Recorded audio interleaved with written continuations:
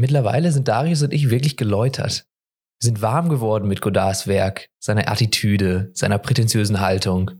Man könnte sagen, wir haben uns synchronisiert. Wir fühlen die Vibes. Und genau deshalb ist diese Episode, die ihr gerade hört, auch so besonders. Wir decken nämlich unseren persönlichen Zugang zu Godards Kunst auf, ganz unabhängig von der French New Wave und der Zeitgeschichte oder dem Regisseur. Wir reagieren einfach nur auf die Filme an sich. Auf dem Papier ist das natürlich schon immer die Methode von Filmik gewesen, aber zum ersten Mal zerbrechen wir diese analytische Ebene zusammen mit euch, live on tape, im Podcast.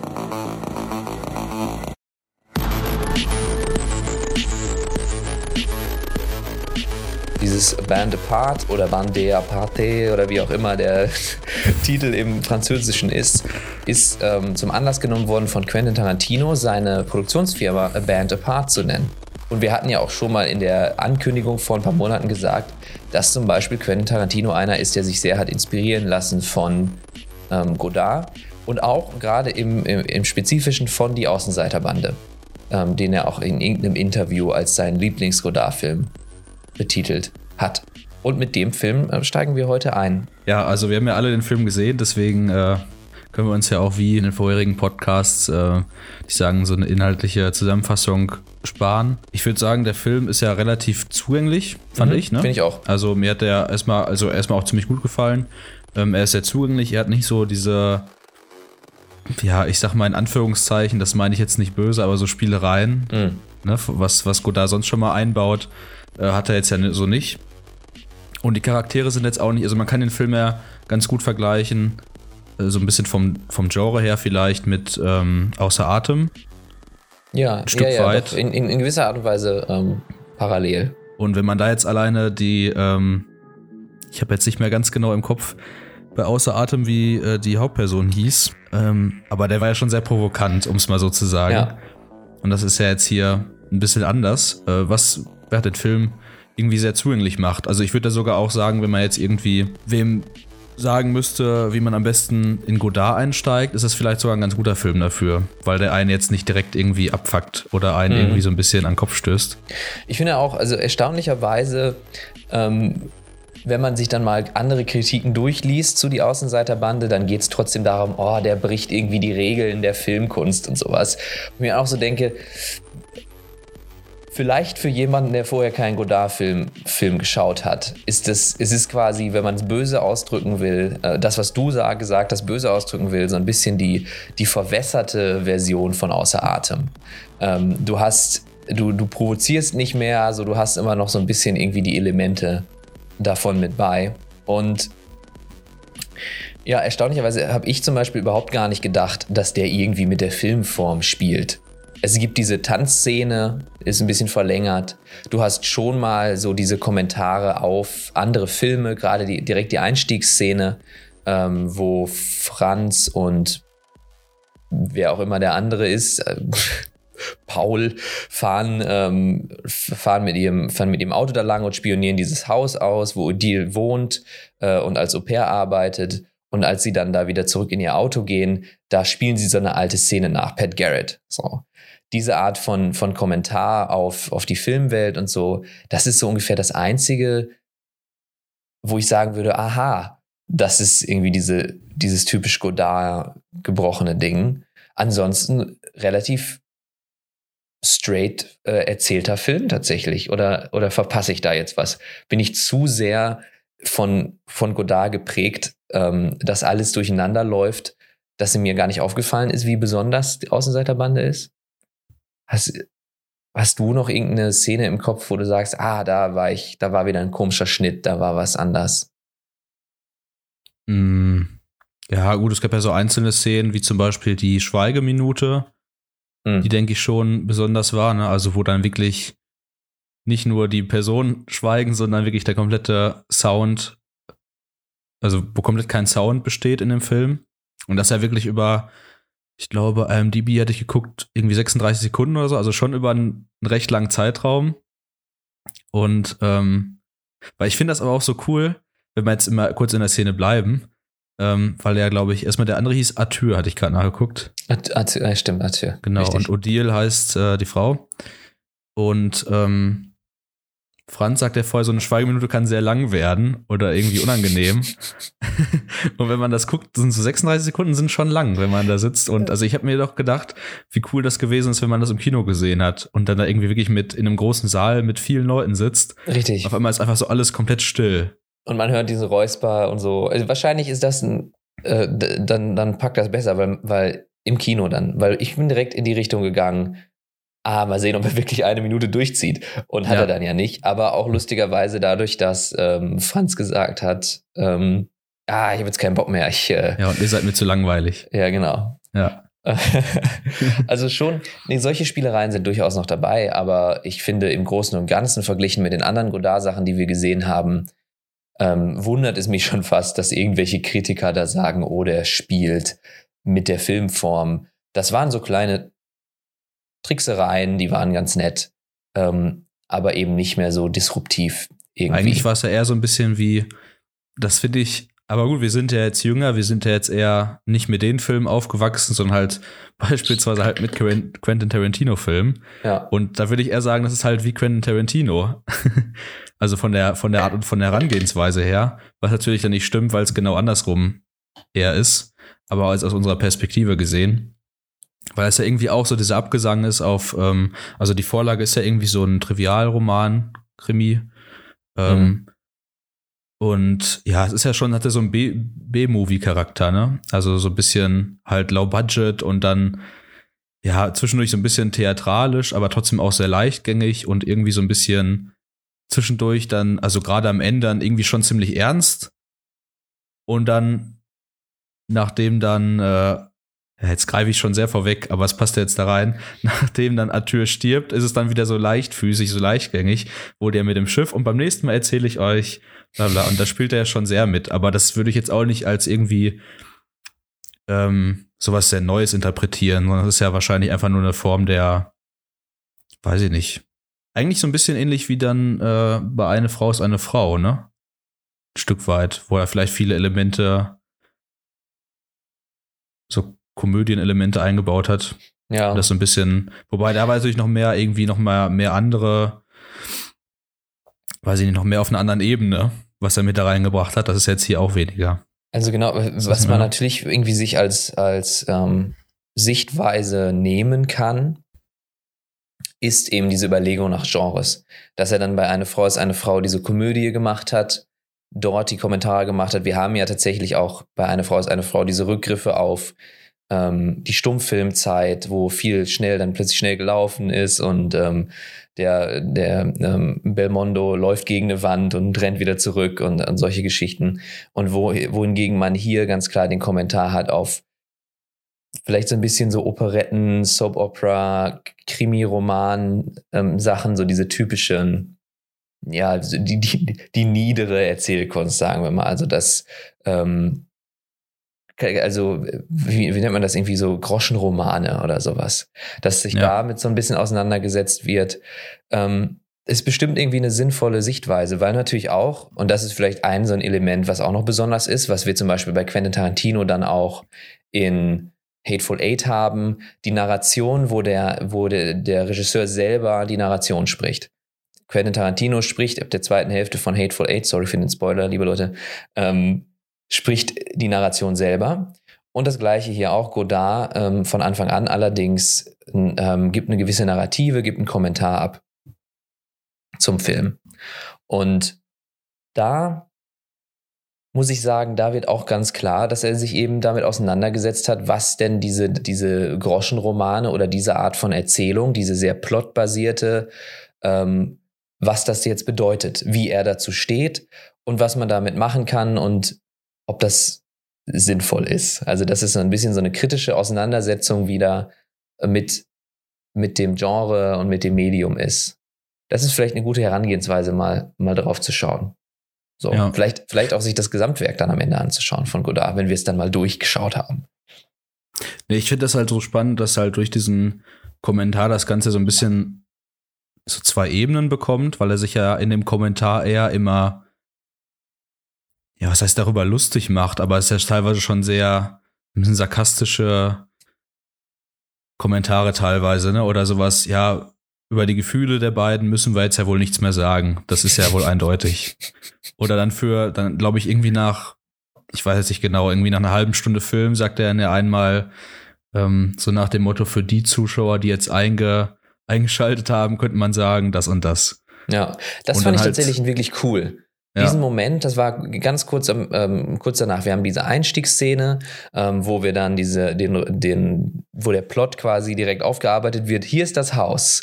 Das sehen wir dort. Dann wird noch irgendwie so eine mythologische Ebene aufgemacht von Godard als Erzähler, wo dann hieß, Franz sah ein aufblinkendes Licht, aber er wusste nicht, was er sagen sollte. Und dann sagt er auch nichts. Und dann gehen sie zurück und dann reden sie über Odile und dieses schöne Mädchen und so. Und dann hieß es plötzlich am Ende, und dann kommt Godard, was du meintest, und sagt, für den Zuschauer, der jetzt zugeschaltet hat, könnte man sagen, eine schöne Frau. Ein Mord und viel Geld. Irgendwie so. Und das ist einfach nur, um zu sagen, Exposition. Wir haben gerade Exposition gemacht. So, und auf geht's.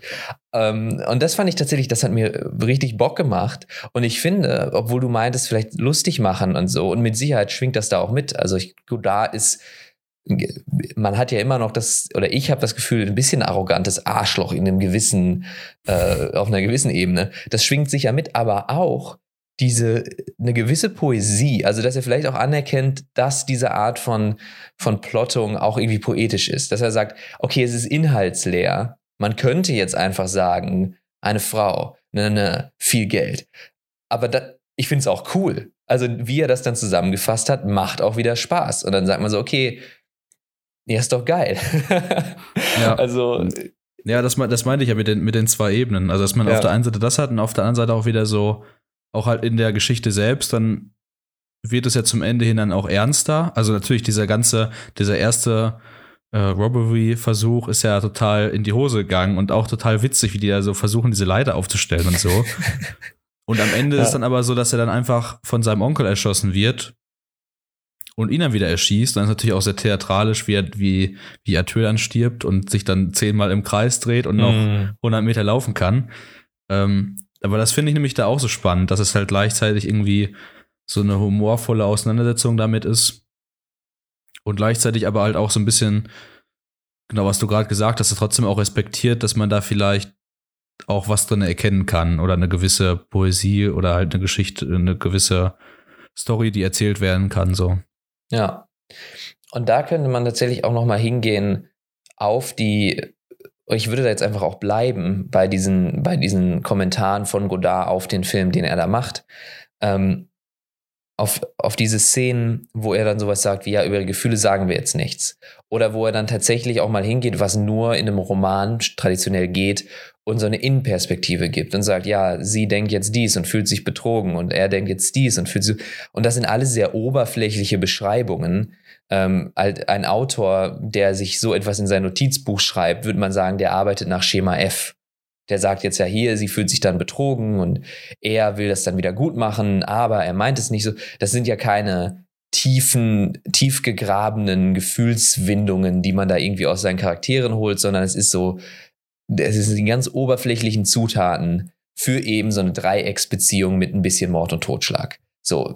Und wahrscheinlich, und auch da dann eben wieder diese Oberflächlichkeit, aber trotzdem, dadurch, dass du dann die Schauspieler hast, die das dann auch leben vor dir und du kannst es dir angucken, hat das Ganze schon wieder was gegeben. Also du kannst mir sagen, Odile fühlt sich so und so. Und das ist erstmal trivial, aber dann habe ich ja Anna-Karina, wie sie da so, weißt du, irgendwie sitzt sie da und guckt nach links und guckt nach rechts und macht an ihrem Haar und plötzlich ist es aufgeladen wieder mit einer gewissen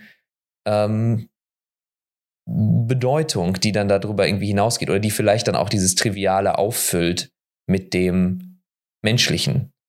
So. Und deswegen kann ich gar nicht einschätzen, ob dann Godard sagt, der Film ist geiler als das Buch, ob das vielleicht auch eine Aussage sein kann. Also weiß ich nicht, Trivialität im Film funktioniert, Trivialität im Buch kann ich mir auch also in gewisser Art und Weise vorstellen. Nee, das habe ich mich eben dann auch gefragt,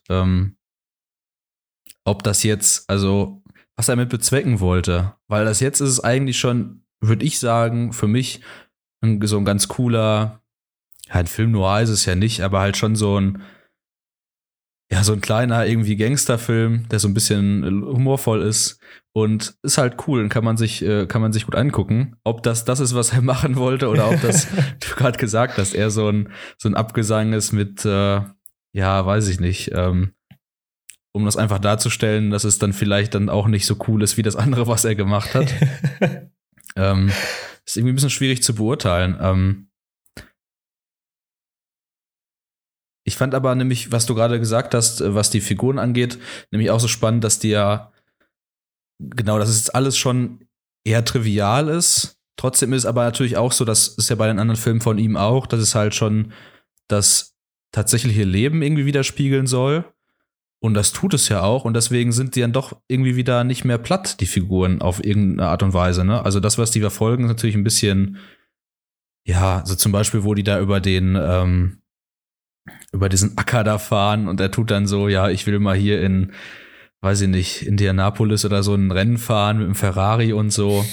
Aber trotzdem also irgendwie, das finde ich, es ist irgendwie platt, aber irgendwie auch wieder nicht. So, ich finde, das sind die Momente, klappt sehr gut, die sehr gut funktionieren. Eben quasi diese ulkigen Momente, was man jetzt einfach Charaktermomente so nennen kann, die funktionieren, das ist, finde ich, richtig geil. Für mich auch viele einfach die Bilder, die dort gezeigt werden. Also, dass sie mit wie sie sich tragen, am Anfang direkt mit dem Auto ganz scheiße parken, irgendwie die Hinterreifen noch drauf und dann, weiß ich nicht, wenn sie was angucken wollen, weißt du, ich meine, sie haben eine Windschutzscheibe, da kannst du einfach durchgucken, ja, und trotzdem stehen sie auf ihrem Sitz auf und gucken über die Windschutzscheibe rüber, um zu sagen, wo ist denn jetzt dieses Haus und so. Das sind alles dumme Sachen, die aber die diesen Charakter tragen, also tatsächlich Menschen, wie sie sich bewegen und handhaben, und das gibt dem Ganzen irgendwie seinen Wert. Da fällt mir aber auch ein, Godard sagt das ja auch genau an der Stelle, ich weiß nicht mehr, also genau zu dieser Sache, ich weiß nicht mehr den genauen Inhalt. Es ging, glaube ich, um das Innenleben von Odile oder so.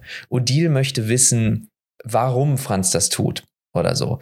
Möchte irgendwie was auch immer, irgendeine Handlung verstehen. Und dann sagt Godard, ja, Odile möchte eine Handlung verstehen. Sie hat noch nicht ganz verstanden, dass es nicht auf den Plot ankommt, sondern auf die Menschen, die den Plot bevölkern. Ich glaube, das sagt er ziemlich genau so. Und dementsprechend, ja, ist das wahrscheinlich dann auch das Credo, nach dem er geht. So, ich nehme mir auch diesen komischen Plot, aber wichtig ist, guck mal, die Leute, was die machen. So, wichtig ist, guck mal, wie Anna-Karine gerade guckt. Guck mal, wer sie ist. Solche Sachen irgendwie sind im Mittelpunkt für mich von Außenseiterbande auf jeden Fall. Ja, das stimmt. Und das ist ja wirklich auch, was du gerade schon gesagt hast, so diese ganzen vielen kleinen Momente, die er kreiert, die irgendwie ja ein bisschen emotional sind. Zum Beispiel, wo Odile mit Arthur da einmal durch diese Straßen geht und MF dann einmal diesen Menschen nach, den er mal gesehen hat, zum Beispiel. Oder halt auch, weiß ich nicht, wo sie da in der Bar auf Toilette ist und dann zu dem Kerl sagt irgendwie, was ist denn noch? Hast du Beziehung zu Renault? Nee, warum? Dann könntest du ein Backpfeifengesicht, also auf Deutsch jetzt, gegen einen Wagen eintauschen und sowas. Also, oder halt auch diese Tanzszene. Und das finde ich halt schon beeindruckend an dem Film, ne? Weil man halt wirklich, also selbst wenn man jetzt nicht das große Ganze betrachtet, kann man halt in diesen einzelnen Momenten halt sehr viel Spaß haben. Ja. Und ich glaube, ja, genau, und ich glaube, darum geht's bei Godard im Allgemeinen. Man könnte jetzt schon mal, wenn man will, weil ich finde, es passt ganz gut. Ich glaube, ich mache es auch einfach. Ich sage jetzt was zu einer verheiratete Frau, weil das genau daran anknüpft, dass man bei Godard diese Methode, dass es diese einzelnen Momente sind, die zählen, eigentlich durchweg sieht und dass das eigentlich sein Ding ist. Und eine verheiratete Frau wird ja angekündigt als Fragmente eines Films, auch wenn er sich für mich sehr kohärent erzählt tatsächlich. Ich hatte nicht das Gefühl, das ist jetzt irgendwie experimentell zusammengeschustert. Und auch da sind es Momente, sind es Kameraschwenks, sind es Dinge, die Menschen denken. Es ist nicht stilistisch vereint in irgendetwas Großes Ganzes, sondern es sind diese Momente, die Frau sitzt im Café und hört die Mädels quatschen und dann einfach und dann plötzlich ihre Gedanken dazu und dann plötzlich irgendein Essay aus der Partyszene und sowas. Irgendwie wie die Leute sich geben. Und das ist mega gut und das ist das, was wahrscheinlich in meinen Augen Godard eigentlich als seine Methode so definiert hat. Würde ich sagen.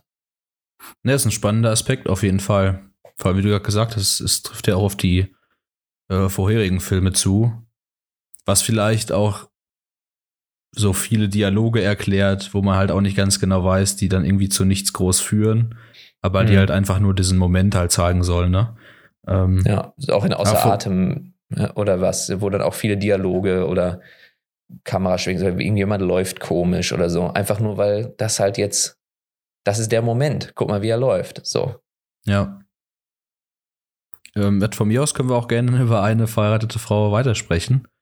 Also ich habe da gar kein Problem mit, weil wir haben viel ja schon gesagt über die Außenseiterbande. Und wenn uns noch mal was einfällt, dann springen wir halt wieder zurück. Genau. Wir haben ja den Film alle gesehen und wir haben auch über Godard schon so lange geredet, dass man da gerne ein bisschen konzentrierter jetzt mal hier sich da auf die einzelnen Aspekte beziehen kann. Also gerne über eine verheiratete Frau, finde ich. Ja.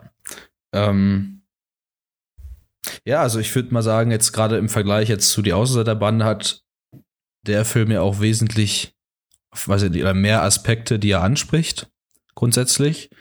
Ich glaube irgendwie auch ein Stück weit auf mehreren Ebenen, ne? Also in dem Film gibt es ja einmal diese längere Sequenz, wo die Hauptperson einfach so frontal in die Kamera so Monologe sprechen über alles Mögliche. Und auch sonst sind die Dialoge ja sehr, weiß ich nicht, da wird ja oft so, also ich glaube, manche sind dann unterm Strich relativ platt, mit Absicht, aber die haben immer so eine gewisse Tragweite und jetzt weiß ich nicht mehr genau, worauf ich hinaus wollte. Aber das ist zum Beispiel ein Aspekt, der sich groß unterscheidet zu Die Außenseiterbande. Weswegen man, glaube ich, auch hier ein bisschen mehr drüber sprechen kann. Weil die Charaktere selber sich ihrer Position ein bisschen mehr bewusst sind. So, du hast nicht diesen Kommentar von außerhalb, wie du ihn hast bei Die Außenseiterbande, wo du sagst, hier, ich erzähle euch jetzt so ein bisschen was von meiner Filmemachen-Methode und lass das andere so ein bisschen wie so ein Exempel im Hintergrund einfach ablaufen. Sondern du hast jetzt hier ja tatsächlich die Frau selber, ich vergesse ihren Namen, Charlotte. Und die selber irgendwie ihren Kommentar gibt anfangs. Ne? Und sie selber aber auch nur so in Vignetten irgendwie ankündigt, darüber denke ich gerade nach. Das ist gerade mein Gefühl. Ein bisschen auf so eine prätentiöse Art und Weise, wo man, also den Film würde ich nicht direkt jemandem zeigen, der vielleicht nichts mit Kunstfilm anfangen kann, weil das ist ein typisch augenverdrehendes Ding. Du hast irgendwie, okay, der Anfang ist schöne Bilder von einer nackten Frau, da habe ich nichts gegen, aber dann plötzlich dann flüstert sie ins Off, Versuchung, Schuld.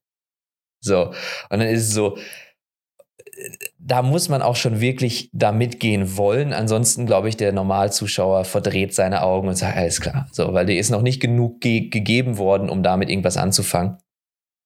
Aber, und das ist wichtig, die Charaktere selber geben eben ihre Welt zu verstehen und nicht der Regisseur von außen. Und ich glaube, das ist dann auch genau damit verbunden, wo du meintest, es geht dann tiefer und es gibt mehr Aspekte zu besprechen.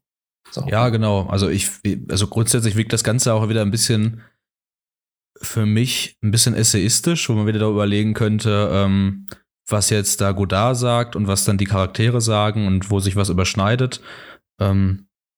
Ich fand auch erstmal grundsätzlich auch interessant, dass es dann wirklich rein oder hauptsächlich aus der Frauenperspektive erzählt ist. Ja, von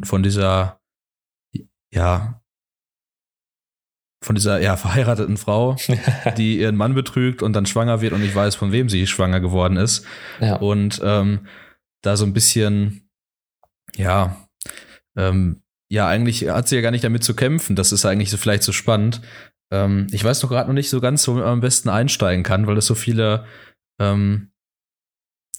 verschiedene Versatzstücke gibt, die ich vielleicht am Ende zu einem großen Ganzen werden. Aber vielleicht können wir ja auch wirklich, was du eben schon gesagt hast, diese ganzen Close-Ups, die ja den ganzen Film durchziehen, nochmal kurz drauf zu sprechen kommen, was ja, glaube ich, nachher auch wichtig sein wird, ne?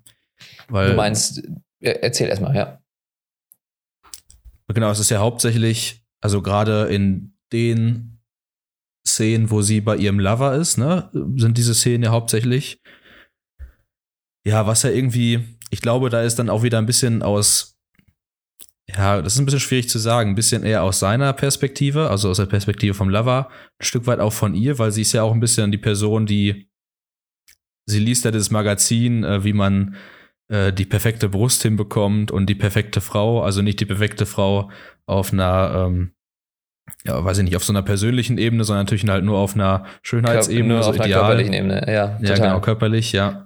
Und genau das wird ja hier wieder gespiegelt. Das fand ich eigentlich so einen spannenden Aspekt, weil er das ja, oder weil Godard das ja in dem Film kritisiert, dass das so ist, aber es gleichzeitig selbst so zeigt, um zu provozieren ein Stück weit, ne? Wieder. Aber meintest du, dass er das kritisiert?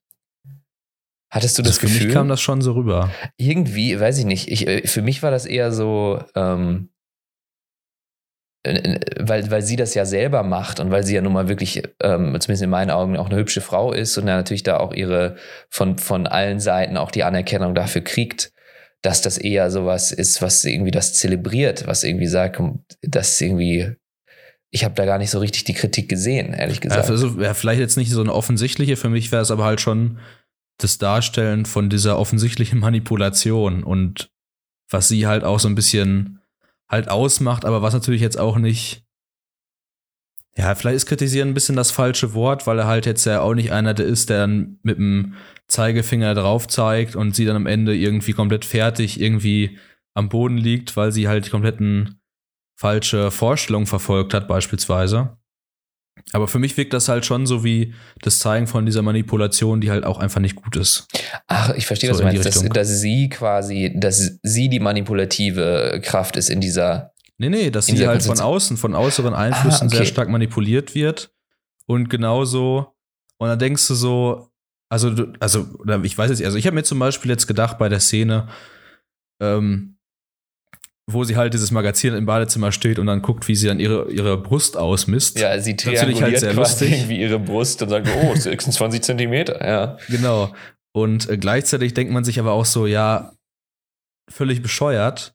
Und das ist ja auch heutzutage, ist es ja auch sehr aktuell mit Instagram und so. Und da fand ich es halt so erstaunlich, dass es halt gleichzeitig versuchte halt dem Zuschauer so diese Frage aufzuwerfen oder sich diese Auseinandersetzung und gleichzeitig zeigt dann aber auch wieder ja schon provokant halt mit diesen Close-Ups von der Frau, von, weiß ich nicht, von ihren Beinen. Gut, er zeigt ja jetzt nicht ihre Brüste oder so, aber es ging wahrscheinlich in den 60ern auch nicht, denke ich mal. Sonst wäre es dann irgendwie wahrscheinlich wieder zu erotisch eingestuft worden. Aber also so kam das für mich rüber, dass halt diese Close-Ups genau das darstellen und dann irgendwie der Zuschauer so ein bisschen verführt wird und gleichzeitig wird ihm aber direkt wieder der Spiegel vorgehalten. Das ist aber, dass er genauso verführt wird wie sie halt. Jetzt sind wir schon sehr tief eingestiegen, aber ja, ist ja interessant. Ich glaube, ich verstehe so ein bisschen, was du meinst. Also ich hätte quasi auf der Ebene dass sie sich beeinflussen lässt, dieses Typische von der Gesellschaft, ich würde sagen, Instagram, die ganzen Models, alles Schönheitsideale werden irgendwie aufgetragen und man versucht, dem gerecht zu werden. Wobei ich auch sagen muss, ihr Bauch wird gezeigt, dieses Close-Up von ihrem Bauch, wo ihr Liebhaber quasi mit der Hand so rumgreifen kann, weil sie so dünn ist. Also sie ist nicht absurd dünn, aber sie ist eine dünne Frau. Und dann redet sie darüber, dass sie schon ein Kind hatte. So. Und dann dachte ich dann so, das ist soll der Bauch von einer Frau sein, die schon ein Kind geboren hat? Ich bezweifle es. Oder das ist eben jemand, und das dachte ich, das könnte ich mir als Kommentar tatsächlich vorstellen, der alles dafür gegeben hat, dass der Körper bleibt, dass der Bauch wieder dünn wird, dass der keine Dehnungsstreifen, dass da kein Fett oder so, nix, die ganze direkt gejoggt, weißt du? Kind raus und dann erstmal zur Nanny gegeben, damit man den Körper wieder in Schuss bringen kann. Also das habe ich mir tatsächlich auch direkt gedacht. Ich dachte, das passt nicht. Sie erzählt, sie hat ein Kind und dann darauf zeigst du irgendwie diesen Körper, ist sie Model oder so? Das ist sie dann ja auch nicht. Ihr Beruf ist mir eigentlich nicht klar geworden, aber auf der DVD-Hülle steht, sie ist Redakteurin einer Frauenzeitschrift. Das erklärt dann vielleicht was. Also sie selber erschafft dann auch diesen Druck und sagt, hier, so und so sollte es sein, so und so verhält sich eine Frau. Aber ja, das ist auf jeden Fall irgendwie interessant, dass du das da drin irgendwie siehst. Von mir war es eher, dass sie die Manipulative ist, also ähnliche Stoßrichtung wie deins, denn man guckt sich das an und man wird, also Mann mit Doppel-N in diesem Falle, wird quasi gesagt, guck mal, wie schön und wird so ein bisschen da reingezogen und dann sieht man, sie manipuliert ja auch ihre Männer. Also sie nimmt sich das irgendwie, was sie braucht und sie nimmt sich das, was sie irgendwie will. Und hätte ich gesagt, sie ist eher so, ja, sie zieht keine Konsequenzen aus den Handlungen und die anderen beiden versuchen die ganze Zeit irgendwas Handfestes draus zu machen. Ne? Ja, wobei ich damit auch wieder sagen würde, aber deswegen ist es, glaube ich, auch so schwer greifbar und das macht für mich den Film auch so wahnsinnig interessant. Also ich glaube, dann werde ich in Zukunft noch öfters gucken, weil man da so viel rausziehen kann, weil ich fand nämlich, gerade was diese beiden Männer in ihrem Leben angeht, sind die ja auch schon sehr schwierig, ne? Also irgendwie hat man ja das Gefühl, bei ihrem Mann, der Pilot ist, ja, weiß ich nicht. Also man muss vielleicht erstmal sagen, deswegen für mich war auch nicht, ich dachte auch, die ist einfach nur nicht arbeitslos im Sinne von, dass die keine Arbeit hat, sondern die ist halt einfach irgendwie aus der Upper Class.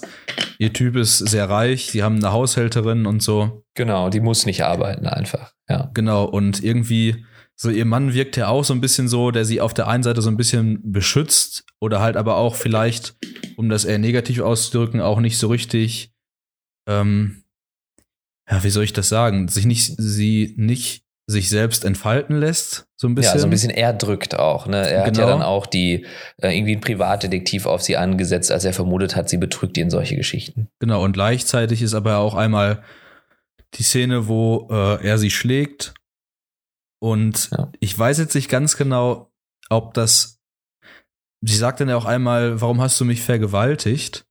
Da war ich mir nicht ganz sicher, ob das jetzt weil ich es ja auf Deutsch wieder gesehen habe, ob das jetzt eine zu krasse Übersetzung war oder ob das wirklich ob er sie wirklich vergewaltigt hat.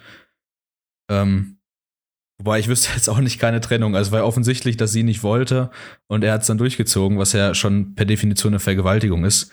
Ja. Ich bin mir sicher, zu der Zeit quasi, oder sicher bin ich mir nicht, aber ich kann mir vorstellen, zu der Zeit, dass das noch nicht illegal war in der Ehe. Es gab ja mal lange Zeit diese Gesetze, dass in der Ehe eine Vergewaltigung nicht möglich ist. Ja. Und dass das dementsprechend so war. Auf der anderen Seite, also das Schlagen hat mich auch tatsächlich geschockt. Ich so, was zur Hölle? Aber sie schlägt dann zurück, ne? Und das war ja auch nicht so richtig. Ich würde so nicht in einer Beziehung, ich würde sagen, wenn du so miteinander umgehst, dann ist was falsch. Aber es erschien mir in deren Beziehung jetzt nicht sonderlich abusive aus einer Richtung. Also es schien mir einfach eine etwas aufgeladene Beziehung zu sein, wo dann der eine schlägt, die andere schlägt zurück, so jetzt krieg dich ein, du kriegst dich ein. So, ich habe nicht gedacht, sie wird unterdrückt oder sowas. Das habe ich nicht gedacht. Aber dann dieses Vergewaltigungsding. Das meine ich, also sie fühlt sich jetzt aber für mich jetzt auch nicht so als eine, die jetzt alle so um die Finger wickelt, so ein bisschen. Ah, okay. Fühlt sich nicht an. Ja, also nur so halb, nicht komplett, das meine ich. Also schon so eine, die da, aber das ist vielleicht auch schon wieder das, wo man so zum Ende hin drüber sprechen kann, die halt schon versucht, sich so ein bisschen zu emanzipieren, aber irgendwie jetzt auch nicht so richtig da rauskommt, weil halt dann irgendwie ihr Mann halt noch so ist, wie er ist, was wir gerade gesagt haben. Und weiß ich nicht, bei ihrem Lover ist sie sich ja auch nicht so sicher, ob er ist ja Schauspieler, ob, wenn er ein guter Schauspieler ist, dann könnte er auch gut gegenüber ihr Schauspielern und ihr nur was vorlügen. Und irgendwie gleichzeitig will sie das ja auch ein Stück weit und sie macht es ja nicht anders. Mhm. Und gut, das macht es auch irgendwie alles so schwer greifbar. Also ist jetzt ja nicht wirklich die gehen ja jetzt alle nicht in so eine eindeutige Richtung. Ja, nicht so eine klar moralisierende Haltung, was du ja auch schon meintest. Am Ende liegt sie nicht gebeutelt auf dem Boden und Godard sagt, so wie sie ihr Leben lebt, ist falsch, sondern man würde sagen, es wird in Grautönen gezeichnet. Genau. Ja. Nee, aber das macht es ja auch gerade so spannend, weil das halt, ja, weiß ich nicht. Und vielleicht dann auch gleichzeitig auch wieder so schwierig, was du eben meintest, man würde das jetzt nicht unbedingt direkt jemandem als ersten Godard-Film empfehlen, weil es ja halt auch, also man hat ja keine einzige Figur, die einen so ein bisschen, weiß ich nicht, mit der man sich so ein Stück weit identifizieren kann, auf einer moralischen Ebene, weil das halt alles irgendwie sehr, also ein Stück weit irgendwie mit ihr schon, aber irgendwie ist halt alles sehr schwierig. Ne? Ja, aber ich muss sagen, ich glaube, das hat auch mit dem essayistischen Charakter zu tun. Wobei ich sagen muss, ich kann mich mit allen identifizieren, aber ich glaube fast noch weniger mit ihr, aber auch nur, weil ich in meinem Leben wahrscheinlich irgendwie nach so einer klaren moralischen Linie irgendwie immer suche und das bei ihr nicht so sehr vorkommt. Also bei ihr ist es eher so dieses Schwimmen dazwischen, dieses Suchen, dieses Machen und so weiter. Wohingegen, ja, aber es ist ja offensichtlich, warum wir da nichts Klares finden und warum die Charaktere sich da auch nicht einig sind, weil wir haben ja diese Essay-Szene in der Mitte, wo quasi, und das meinte Lasse, ich habe den zusammen mit Lasse geguckt, ein Freund von mir, der meinte so, wie geil, du hast eine Partyszene und anstatt irgendwie zu versuchen, das traditionell aufzulösen, machst du einfach kleine Close-Ups, wo die Leute in essayartiger Form direkt in die Kamera sagen, was sie im Verlaufe eines solchen Gesprächs sagen würden. Und das war stilistisch richtig geil, das hat mich wirklich mitgenommen, schauspielerisch top. Und da kommen eben genau diese Dinge auf. Sie sagt, Gegenwart ist eigentlich das Allerbeste, das ist, glaube ich, so ihr Ding. Aber dann natürlich auch irgendwie die Unmöglichkeit, nur in der Gegenwart zu leben. Und dass das dann so ihr Struggle ist, dass sie eigentlich sich nicht auf diese moralische Linie festlegen will, die irgendwie noch einen Arm in die Vergangenheit ausstreckt und einen Arm zielgeführt in die Zukunft und in der Mitte bin ich. Das heißt, das will ich nicht leben, aber irgendwie führt das auch zu Problemen, wenn ich es nicht tue. Und dann gibt es diese anderen, die eben ganz klar sagen, hier, ich bin, und dann philosophische Standpunkte, ich bin Rationalist, ich glaube nicht an die Absurdität.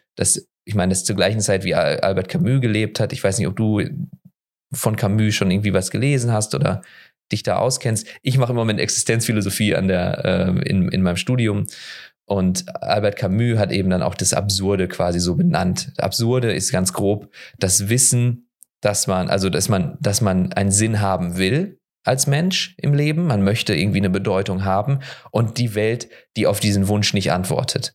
Und dieses Gefühl ist das Absurde, dass du irgendwie dieses Spannungsfeld. Und was Camus sagt, ist, jemand, der komplett an die Wissenschaft glaubt und an Rationalität, der ist quasi genauso einfach nur in einem Glauben verfallen, wie jemand, der an Gott glaubt oder an sonstig Spirituelles, der verneint eben einfach diesen Spannungsraum, der sagt nicht, die Welt antwortet nicht, sondern der sagt, die Welt ist rational, deswegen hat alles einen rationalen Sinn. Oder der sagt irgendwie, das Urprinzip ist Gott und deswegen hat alles einen spirituellen Sinn. So. Und Camus sagt, das ist falsch. Man kann eigentlich nicht überwinden, dass die Welt nicht antwortet und dass man aber Antwort will und diesen Spannungsraum, das Absurde, wenn man das überwindet, dann macht man einfach so einen Glaubenssprung. Und interessant, dann sagt dieser eine Typ, ich weiß nicht genau, der mit ihrem Mann zusammenarbeitet, der sagt dann, hey, ich bin keiner, der ans Absurde glaubt. So, der sagt, die Welt ist absurd. Ich bin Rationalist. Also sagt ganz klar, ich glaube daran, dass die Welt nach rationalen Prinzipien funktioniert und auch über unseren Erfahrungshorizont hinaus nach rationalen Prinzipien funktioniert. Dementsprechend ist Intelligenz und Überlegung der beste Weg, durch sein Leben zu gehen. Also was ja quasi so ein bisschen in die Unendlichkeit greift, um das mal so zu beschreiben. Also als Gegenstück zu dem, was sie sagt. Die so, ja, nur das Jetzt zählt und so weiter. Und ihr Mann, der sagt sowas wie, ich kann mich an alles erinnern. Was ja schon quasi so wie so ein bisschen so ein Science-Fiction-Plot ist. Ich habe eine fotografische Erinnerungsfähigkeit, ich erinnere mich noch an das, was du getragen hast und am ersten Date, nichts kann ich vergessen. Er lebt also hauptsächlich irgendwie damit, sein Jetzt mit der Vergangenheit irgendwie ins Reine zu bringen oder so. Und dass das einfach da so dargestellt wird und sagt so, hi, darin leben wir. Und deswegen kommen wir nicht miteinander klar. Irgendwie so. Oder finde ich eigentlich ganz geil. Und ich weiß nicht, ob man noch mehr dazu, ob man das zusammenbringen kann. Das sind ja so fundamentale Unterschiede einfach, die da auch einfach gesagt werden. Und dann, ja, da gibt es jetzt keine Antwort drauf von Godard, aber irgendwie finde ich das total geil. Ja, nee, auf jeden Fall. Also ich finde das aber auch wirklich cool, dass das dann auch nicht hinten raus, der Film endet dann ja auch eigentlich so relativ abrupt, dass es dann auch einfach nichts, also dass er das nicht viel weiter ausarbeitet, sondern dass es einfach dann so diese Diskussion in dem Film ein Stück weit entfaltet wird und einzelne Aspekte davon gezeigt werden und dass man dann damit allein gelassen wird und dann kannst du einfach aufgucken und für dich selbst einzelne Gedanken dazu machen. Deswegen ist ja eigentlich jetzt aber auch relativ schwierig, jetzt im Rahmen von dem Podcast so alles komplett durchzugehen, alle einzelnen Aussagen, weil man könnte ja Stunden drüber reden, wenn man immer den Film anhält und dann irgendwie einzelne Sätze analysiert. Aber das ist auch genau der Kern, der mir an dem Film auch sehr gut gefallen hat. Und genau das, glaube ich, auch, was ich meinte, so mit diesen 2 Ebenen. Das ist, glaube ich, so ein bisschen diese tiefere Ebene. Und dann gibt's ja auch noch einzelne Ebenen oder einzelne, ja, wahrscheinlich dann zu dem Zeitpunkt auch gesellschaftlich relevantere Themen, die er so in Dialogen anspricht. Ne? Also sie hat ja auch die Szene, wo sie bei ihrem Arzt sitzt und dann sich da beraten lässt wegen der Schwangerschaft. Und dann geht's dann ja um außerehelichen Sex und Verhütung ist ja, glaube ich, auch ein Thema. Solche Dinge werden ja noch mal eben angesprochen. Und das finde ich tatsächlich auch interessant, wo du es gerade sagst. Da ist so viel drin. Zum Beispiel, sie sagt am Anfang, mit diesem Gegenwärtigkeitsding verbunden, Tiere sind so schön, Tiere sind toll, irgendwie Katzen sind immer grazil und bewegen sich immer grazil und wir Menschen, da ist doch irgendwas irgendwie seltsam. Und dann sagt der Arzt ihr, ja, wir Menschen, wir leben, wir haben immer noch Sex wie die Tiere und dann passt es überhaupt nicht ins Leben, wenn man irgendwie bla bla bla und das geht nicht. Das müssen wir also demnächst, die Pille kommt ja dann auf und ist eigentlich dafür. Sagt, wir müssen das selber in die Hand nehmen. Der Mensch muss die Natur überwinden. Genauso wie wir Tiere züchten nach besten Auswahlkriterien, sollten wir uns auch bei uns Menschen nicht aufs Glück verlassen und so. Was ja eigentlich zu ihrem Ding dann nicht passt, hätte ich jetzt gesagt, zu ihrem Weltbild. Die dann sagt, nee, das ist irgendwie diese Kontrollübernahme, die will ich nicht. Ich will eigentlich keine Kontrolle haben in der Gegenwart. Dass das dann irgendwie gleichzeitig noch auf so ein, wie du meintest, so ein sozial wichtiges Thema irgendwie trifft, auf so ein aktuelles Thema, ist irgendwie ganz interessant.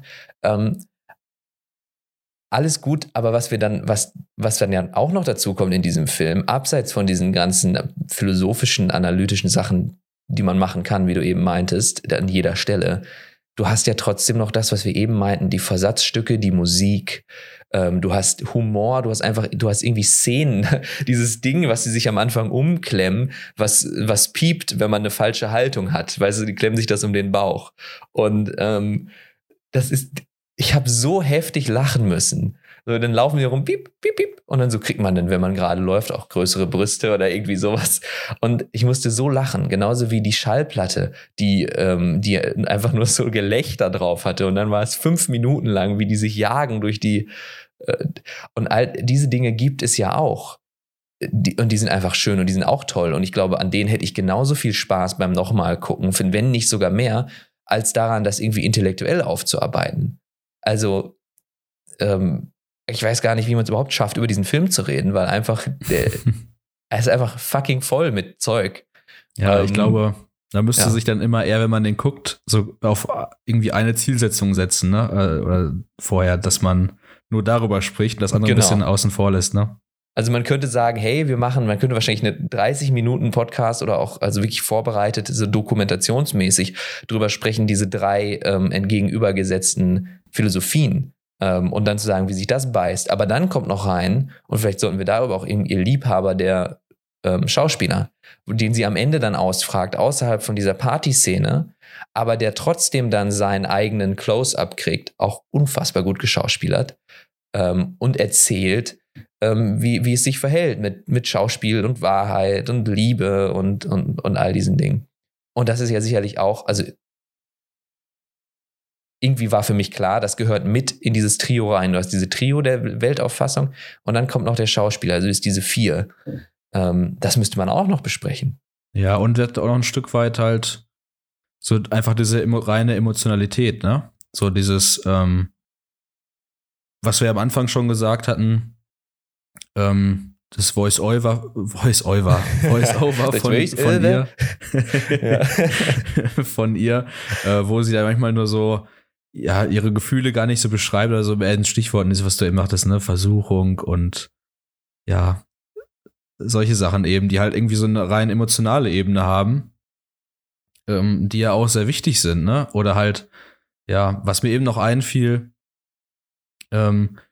in Bezug auf Liebe und Sex, da gibt es ja auch einmal diesen Monolog von ihrer Haushälterin, die ja auch irgendwie dann sagt, mein Mann ist dann so komisch, aber wenn er mich mal richtig zupackt, dann kann ich auch nicht widerstehen und der ist so toll und ja, auch also einfach fucking lustig auch. Ja. Also. Und auch mega geschauspielert. Man muss sagen, man merkt bei den ganzen Leuten nicht, dass das Schauspieler sind, so, sondern da wird dann einfach auch so eine absurde Szene, die wird dann gespielt. Und die ist auch nicht überinszeniert und die Kamera steht da einfach. Und für diese abgesetzten Sachen hast du die Ultra-Close-Ups. Aber seltsamerweise, obwohl das ein Godard-Film ist, zieht die Machart überhaupt nicht irgendwie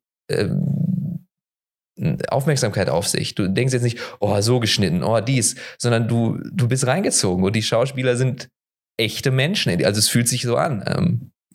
Eben auch, ja, gerade die Haushälterin. Ja, deswegen, aber ich finde das nämlich so cool, dass er auch wirklich dann so er will ja aus dem Leben erzählen und lässt die Leute das ja auch machen. Also er zeigt eine Handlung aus dem Leben, so das wird ja auch in den 60ern des Öfteren wahrscheinlich mal vorgekommen sein. So eine Situation mit diesem Betrug und der Ehe und so weiter. Und halt auch sowas wie, was die Haushälterin erzählt. Und das ist halt einfach so cool. Ich fand auch eine Sache spannend. Und zwar, du kennst dich da ja besser aus, was so Kamera angeht. Es gibt ja die eine Szene, ich glaube, die ist ja in einem Schwimmbad, wo das, ich weiß nicht ganz genau, wo der Kontrast so stark ist. Ich weiß nicht, wie das heißt. Ich glaube, es ist invertiert. Also das, was hell ist, ist dunkel und das, was dunkel ist, ist hell. Also quasi so eine Negativkopie. Ja. Weil ich fand das interessant, weil da sehen die Menschen so, ja, fast schon ein bisschen zombiehaft aus, ne? So ein bisschen. Ja. Und das fand ich dann nochmal so einen interessanten Aspekt, der vielleicht auch so in das Gesamtbild reinpasst, ne? Dass es so absurd ist und man läuft da irgendwie auch so ein bisschen zombiehaft rum, weil man auch so gar nicht so weiß, sich zu orientieren und dann macht man irgendwie doch. Das fand ich eigentlich, also erstmal cool, dass er sowas einbaut, so was ja auch überhaupt nicht so da reinpasst erstmal. Ja. Und was dann aber so dann doch irgendwie ein bisschen Sinn ergeben kann. Ja, ich habe das wirklich auch genossen, ich habe das aber gar nicht versucht, intellektuell aufzuarbeiten, diese Szene. Ich dachte dann nur, also ich meine, 15 quasi nackte Frauen, die dort da um einen rumtanzen, dann ist man da in dieser Umkleide und so. Und ich dachte auch so, what the fuck? Und danach geht es ja dann auch irgendwie, dann geht es wieder sehr um Sexualität. Danach sitzt sie in diesem Café am Schwimmbad und hört den Mädels zu, die darüber reden, dass die im Urlaub, die eine mit ihrem Freund in Urlaub und so. Und dann auch total toll. Aber ja, ich war einfach so ein bisschen sinneseindrucksmäßig davon irgendwie überschlagen, weil es war auch so eine ganz andere, also gefühlt war man da auf einer anderen Erzählebene angelangt, so als ob man irgendwie mehr aus ihrer Sicht, es war mir alles so ein bisschen fremd und es war nicht nur, ich war noch nie auf einer Frauenumkleide im Schwimmbad, sondern irgendwie, du hast dieses Bild wurde so geändert, du hattest plötzlich viel Aktion, weißt du, irgendwelche Leute springen ins Wasser und es irgendwie alles fließt und dann bist du plötzlich dort und dann hast du dieses Gespräch, was ja dann auch sehr gut inszeniert war, wo sie einfach nur zuhört und dann plötzlich ihre Gedanken so langsam reinschweben und sie sagt und sie irgendwie sagen kann, ich habe schon mal mit einem Mann geschlafen, irgendwie sowas, wo sie dann ja sich irgendwie in Beziehung setzt zu diesen anderen Mädels und so. Und das war dann plötzlich so sehr extrem feminin und so eine Sicht auf, die tatsächlich sich auch sehr unterscheidet von wie ich da sitzen würde und Leuten zuhören würde, die sich sehr davon unterscheidet, wie die Gedanken, die ich dazu haben würde. Und das war nochmal irgendwie so eine Vignette wieder, so ein rausgenommenes Ding, was halt so gut funktioniert hat für mich. Das ist einfach eine extreme Sogkraft, ne, diese einzelnen Momente. Und das ist ja genau das, was du ja eben als Überleitung schon gesagt hast, ne, dass das halt genau sein Ding ist, ne? Und der es hier wirklich richtig gut hinkriegt. Ja. Obwohl es halt wesentlich abstrakter ist als in anderen Filmen. Ja, oder halt wesentlich, wie soll ich sagen, halt nicht so zusammenhängend, nicht in der richtigen Geschichte verpackt. Also alles das, was man sonst irgendwie tut, um einen Zuschauer irgendwie bei, in Anführungszeichen, bei Laune zu halten im Film, das passiert ja fast alles nicht. Ja. Ja, auch so Suspense oder so, aber auch, dass sie dann irgendwie ausrastet, wenn sie das hört, dass sie jetzt doch schwanger ist von beiden. Das wird alles nicht aufgebaut, das passiert einfach. Aber es macht auch nicht einfach den Punkt, dass es einfach passiert. So, es entzieht sich in gewisser Art und Weise diesem Gesamtverlauf, ja, dieser overarching Moral und was wir alles eben schon besprochen haben. Das ist halt nicht da. Und es funktioniert, denn dementsprechend der Zusammenhang vielleicht auf so einer rein emotionalen Ebene entsteht ja dann beim Zuschauer durch diese verbindenden Momente dann. Also ich fand Eine verheiratete Frau tatsächlich, also auch ich sage oft unfassbar, aber ich fand ihn unfassbar gut. Also wirklich sehr, sehr, sehr, sehr, sehr gut. Und ich würde auch sagen, so wie du, ich gucke den definitiv nochmal. Und wahrscheinlich auch einer der einzigen Godard-Filme, wo ich jetzt sage, ich weiß, dass ich den nochmal gucke. Also zum Beispiel die Außenseiterbande wüsste ich nicht, ob ich den zwingend nochmal gucke. Außer Atem mit Sicherheit.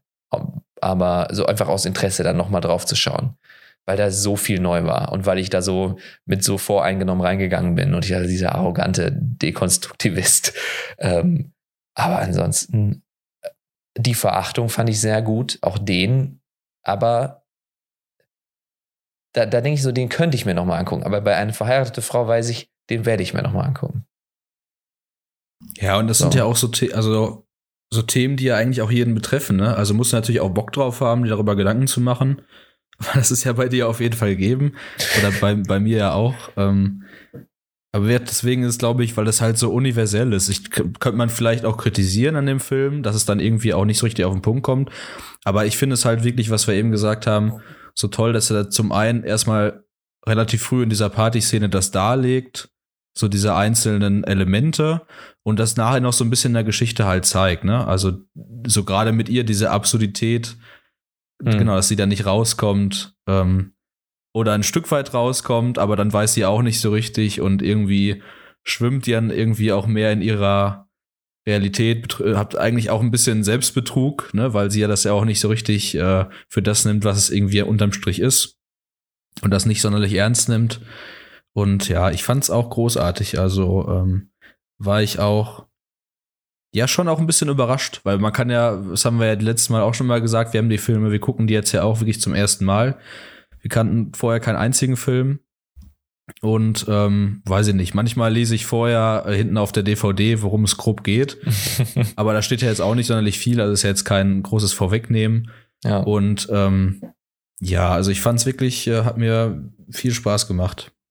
Ja, und man merkt also, dass es irgendwie doch immer noch was zu sagen gibt bei Godard, auch wenn er es nicht einfach sagt, was ja dann auch Sinn macht, das muss ja kein Filmemacher sein, dass er sich nicht im Kreis dreht und sich irgendwie auf seinen Lorbeeren da ausruht und sagt, guck mal, wie toll, ich bin der Godard. Und in diesem Film gibt er tatsächlich durch diese Partyszene vielleicht in gewisser Art und Weise den Schlüssel sogar, um die Sachen, um irgendwie einen Ansatz zu haben, die auch zu interpretieren, aber gleichzeitig eben auch, ja, der Schlüssel wird gegeben durch die Charaktere, die sich auch, vielleicht liegen die falsch, sie selber versuchen es noch rauszufinden dadurch kommt es irgendwie zu einer Ambiguität, gleichzeitig fühlt man sich aufgehoben, in gewisser Art und Weise nicht völlig verarscht und ins kalte Wasser geschmissen, also sehr einfach eine sehr gute Balance gefunden irgendwie, die alle Elemente, die ihn ausmachen, plus die Philosophie, plus die Charaktere da zusammenholt. Und ich bin weiterhin gespannt, was dann die nächsten Filme ausmachen und vor allem, was Maria und Josef macht, der letzte Film, den wir besprechen, der ja dann 25 Jahre später gedreht wurde oder in diesem Fall dann 21 Jahre nach eine verheiratete Frau. Ob sich da noch weltbildmäßig noch mehr tut. Was tut sich noch bei Godard? Also ich bin wirklich, jedes Mal, wenn wir den Podcast machen, denke ich danach, geil, ich habe doch wieder Bock, nochmal weiter zu forschen. Ein bisschen Angst, wir reden 5 Monate lang über Godard, am Ende ist es alles same old. Aber so scheint es nicht zu sein. Ja, vor allem ist ja auch wirklich mal was anderes als das, was man üblicherweise sieht. Würde ich mal so einfach so pauschal sagen. Und das macht es ja auch sehr spannend, sowas einfach mal zu erkunden gemeinsam. Ja, gemeinsam mit uns. Ich wollte einfach nur noch kurz sagen, dass ich das wirklich krass finde, wie viele Filme und wie viele starke Filme der einfach direkt nacheinander rausgehauen hat. Ich meine, beide Filme jetzt 1964, gut, die sind ja auch beide wieder recht einfach produziert, mit wenig Budget und recht wenig Aufwand so. Ja. Aber trotzdem, das ist ja jetzt der 6. Film, den wir gesehen haben, innerhalb von 4 Jahren. Und dazwischen hat er, glaube ich, auch noch was rausgebracht, was jetzt nicht, glaube ich, nicht in der Box enthalten ist. Ja. Das finde ich beeindruckend. Das stimmt. Macht einen auch, wenn man selber selber Filme machen will, ein bisschen traurig. Das ist so scheiße. Okay, der hat auf jeden Fall irgendwie, da war Feuer hinter in den frühen Jahren zumindest, wahrscheinlich bis heute. Ja, sehr interessanter Typ. Und ihr werdet mit uns dann hoffentlich weiter auch sein Lebenswerk durchforsten. Ihr seht, wir sind begeistert, ihr seid hoffentlich begeistert, weiterhin da mitzumachen. Schreibt uns gerne auch per DM oder so auf Instagram @filmicpodcast oder folgt uns. Das freut uns sehr. Und dann seid ihr auch immer auf dem Laufenden, was wird als nächstes besprochen. Wir haben ja immer 1 Monat Zeit dazwischen. Das heißt, man hat durchaus Zeit, wenn man mag, sich die Filme dann mit anzugucken. Darius, es war mir wie immer eine Freude. Sehr viel Spaß gemacht. Und ich danke dir und ich danke euch fürs Mitmachen und Zuhören respektive. Bis zum nächsten Mal von mir. Ja, mir hat es auch wieder sehr viel Spaß gemacht. Ich fand es großartig. Freue mich auf die nächsten 4 Filme. Und ich bedanke mich auch bei dir, bei euch fürs Zuhören. Und wir hören uns dann hoffentlich beim nächsten Mal oder vielleicht dann auch in älteren Folgen. Falls ihr noch nicht gehört habt, macht das auf jeden Fall. Und bis demnächst. Ciao. Tschüssi. Das war eine Episode Filmic Podcast am 1. des Monats überall dort, wo es Podcasts gibt. Und wenn ihr auf dem Laufenden bleiben wollt, dann folgt uns doch auf Instagram @filmicpodcast.